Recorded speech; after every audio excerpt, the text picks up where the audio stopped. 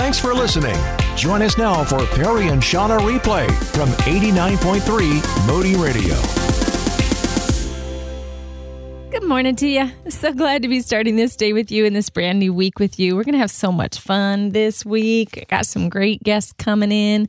But for a lot of us, there's a lot of new things that are happening this week. Mm-hmm. Things are changing. I got to tell you, in the Byer household, it's feeling freakishly quiet as we brought Haven off to college. We still have the dogs. We still have 2 dogs, and my oldest daughter is living with us until she leaves. She's a full-time missionary, and she's heading overseas for a long-term assignment.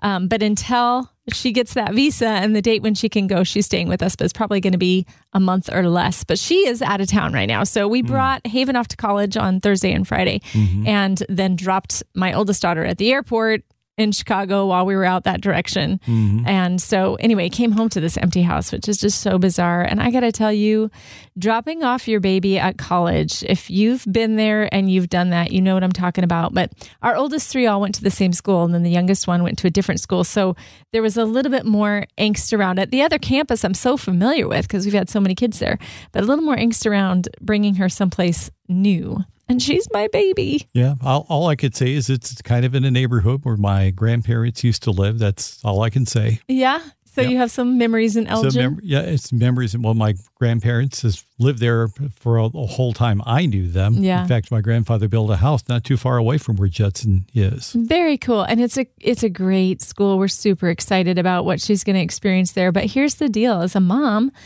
I'm used to her waking up at my house. I'm used to her sitting at my dinner table, and I'm going to miss her so much. I wonder, how's she going to do? Is she going to be okay without me? Yeah, who are you going to have your dance parties with? Right. In the kitchen. She's my dancing partner. But I think the more honest question is not, how is she going to get along without me, but how am I going to get along without her?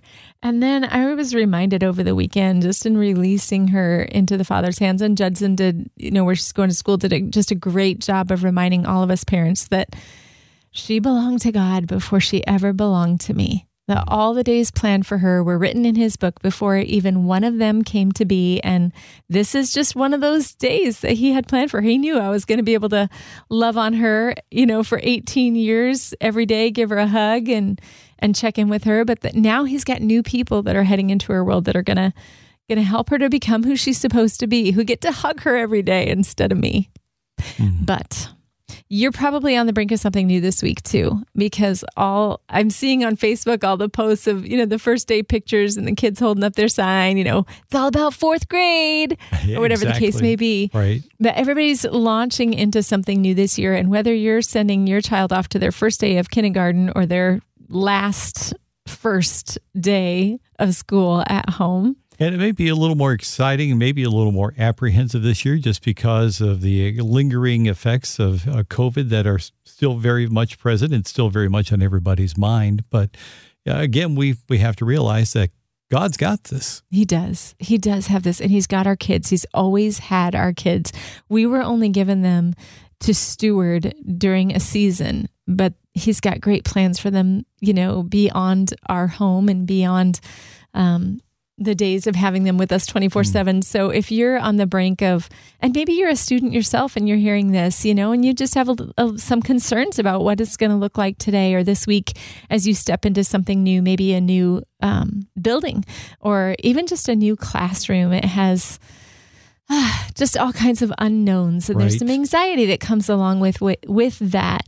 You need to be reminded too, not just your parents, but you need to be reminded God's got you. He's got great plans for you. And he's promised he's never going to leave you. He's never going to forsake you.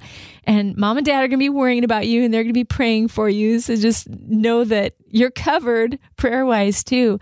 But this is another opportunity for all of us, students and parents, just to trust God more. And we can make a decision to trust him even before we get to the place of, of feeling angst. We can choose now that what we're going to do with our feelings. Psalm 56:3 says, when I am afraid, I will trust you. And I love this because it says you are going to feel afraid. But when I am, I'm choosing to trust God.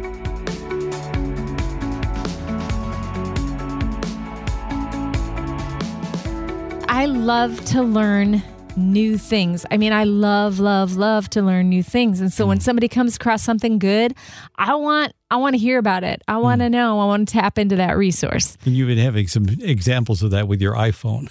Learning lots of new things with that. But yeah, there are a lot of new things with that. But I love to learn. And so my daughter had pointed me to Bianca Olthoff and was like, have you ever heard of her, Mom? And I was like, no, I haven't.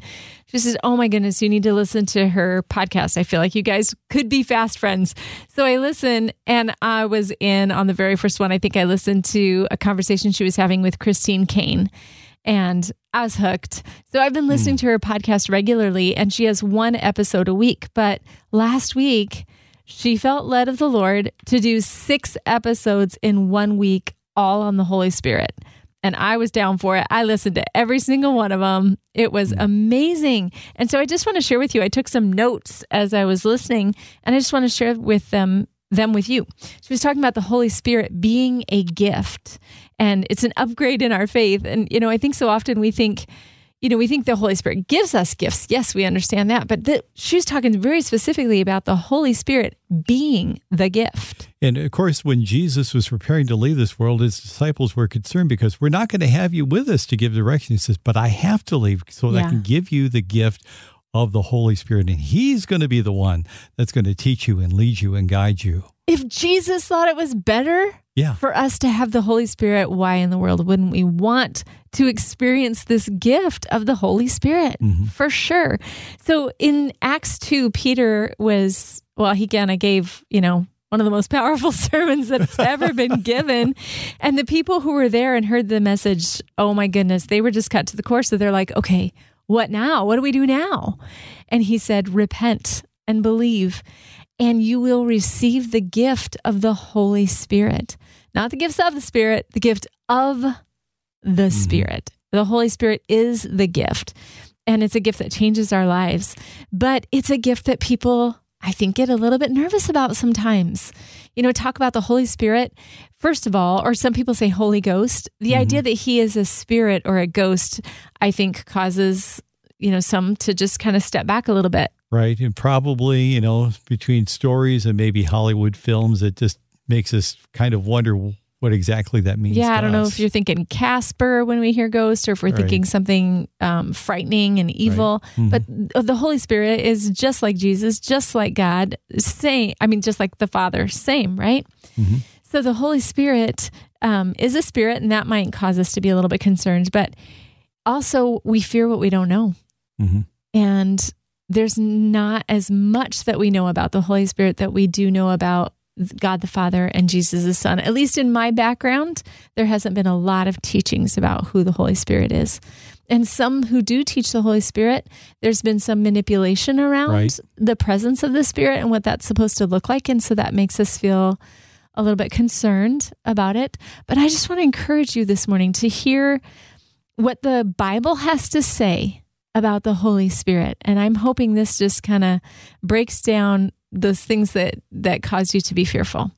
So the Bible refers to the Holy Spirit using 3 different types of verbs to explain the Holy Spirit. The first one is para, which means alongside. And para is, we use the word, like paralegal. Right. Or like, in the school systems, there's a para. It's somebody who would come alongside. Right. So when they're referring to the Holy Spirit in the Bible and the verb para is used, it's the Holy Spirit who comes alongside you. He's the one who makes our hearts even aware of who God is, brings awareness. That heart being strangely warmed. I think it was something that D.L. Moody talked about. Okay. Yeah, that's the Holy Spirit coming alongside.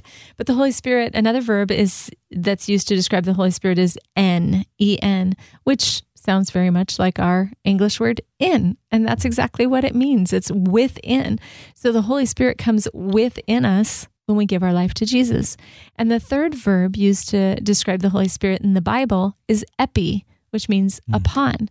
So the Spirit comes upon us to do incredible things. The things that Jesus did when he walked on earth, because he gave up his divinity. He was fully God and fully man. He did by the work of the Holy Spirit. So the Spirit upon him is how he did, brought people back to life and did incredible, miraculous things. So God the Father is in heaven. God the Son, Jesus, is at the right hand of God the Father in heaven. But the Holy Spirit is alongside us, within us, and upon us right now. So what you're going through right now, Jesus or God, the Holy Spirit, is with you in what you're going through, not just on Sunday morning when you get goosebumps because the worship is so good, but on Monday morning when you're feeling yawny and you got to get up and do your thing and send your kids off to school during a pandemic. And on Tuesday when you've got a board meeting and you're nervous about how that's going to go down, the Holy Spirit is with us all the time. He's promised He's never going to leave us and He's never going to forsake us. So how do we get that goodness in us, as Perry and I often say? We do what Peter said. We repent and believe and receive the amazing gift of the Holy Spirit.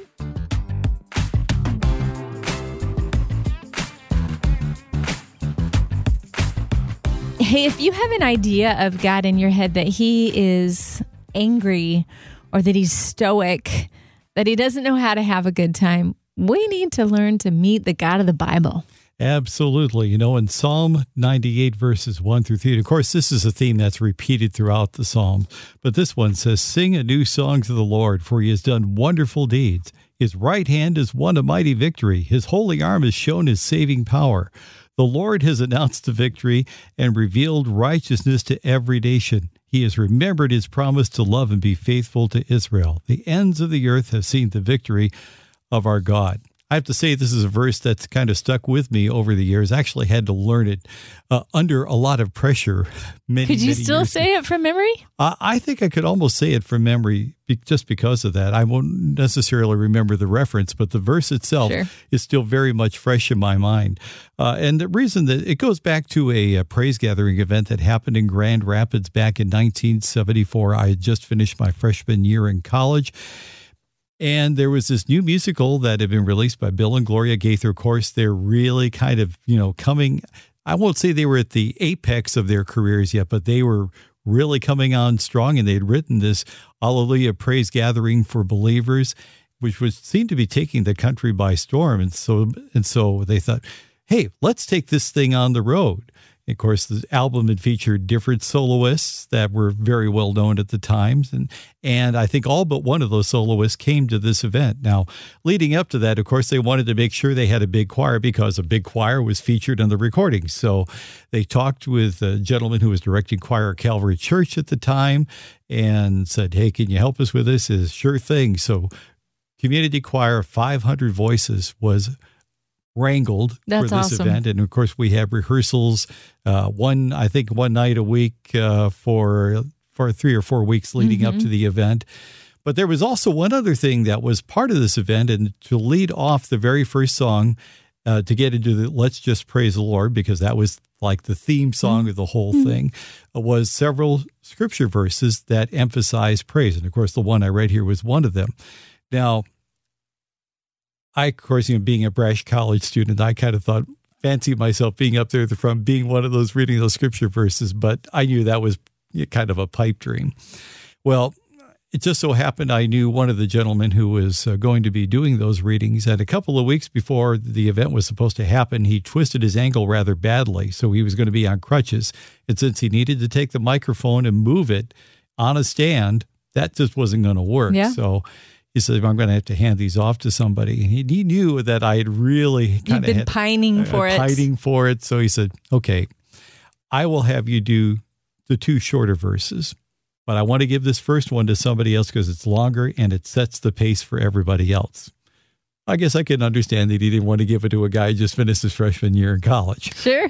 Very good. I was happy with that. Well, we got to the dress rehearsal night, so you had the local producer that was there, and then, of course, the producer from Nashville.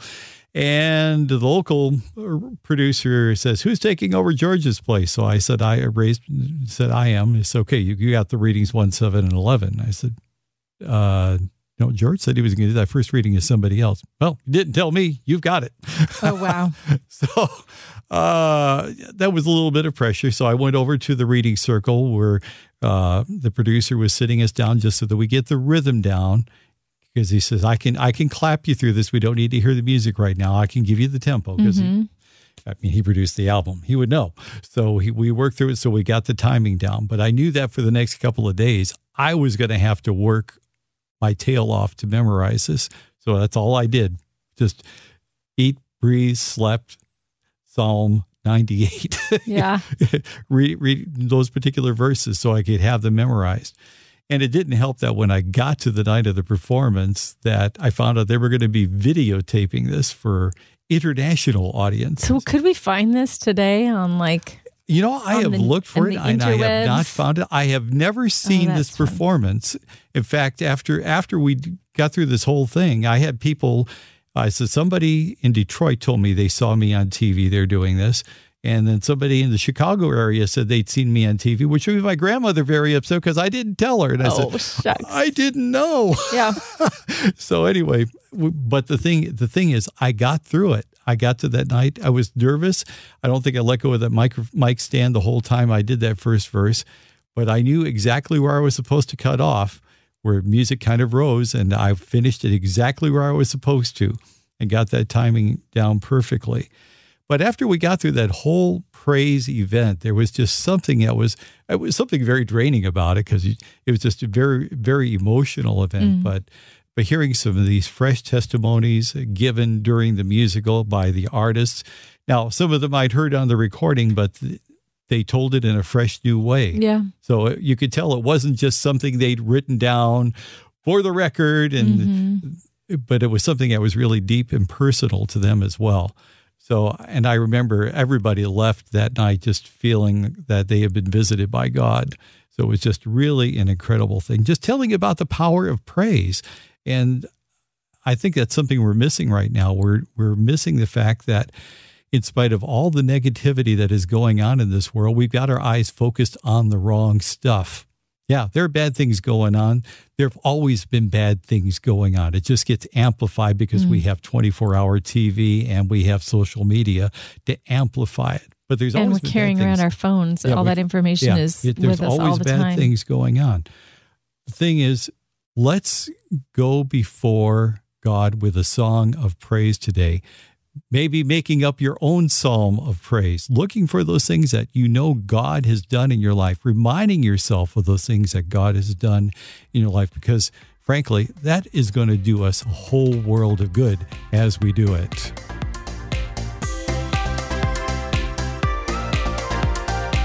Thanks for listening to Perry and Shauna Replay. To learn more, text us at 800-968-8930. That's 800-968-8930.